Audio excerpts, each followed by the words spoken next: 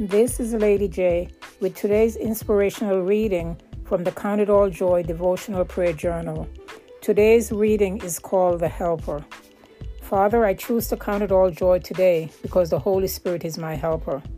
Father, based upon the integrity of your word and the finished work of Calvary, I believe in my heart and confess with my mouth that the Holy Spirit helps me to pray effectively and to know and accomplish the will of God in my life.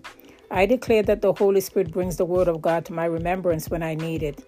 I declare that the Holy Spirit takes the plan of the Father and reveals them to me on a daily basis. I declare that the Holy Spirit daily strengthens me. I declare that the Holy Spirit is my comforter. I declare that the Holy Spirit is my teacher.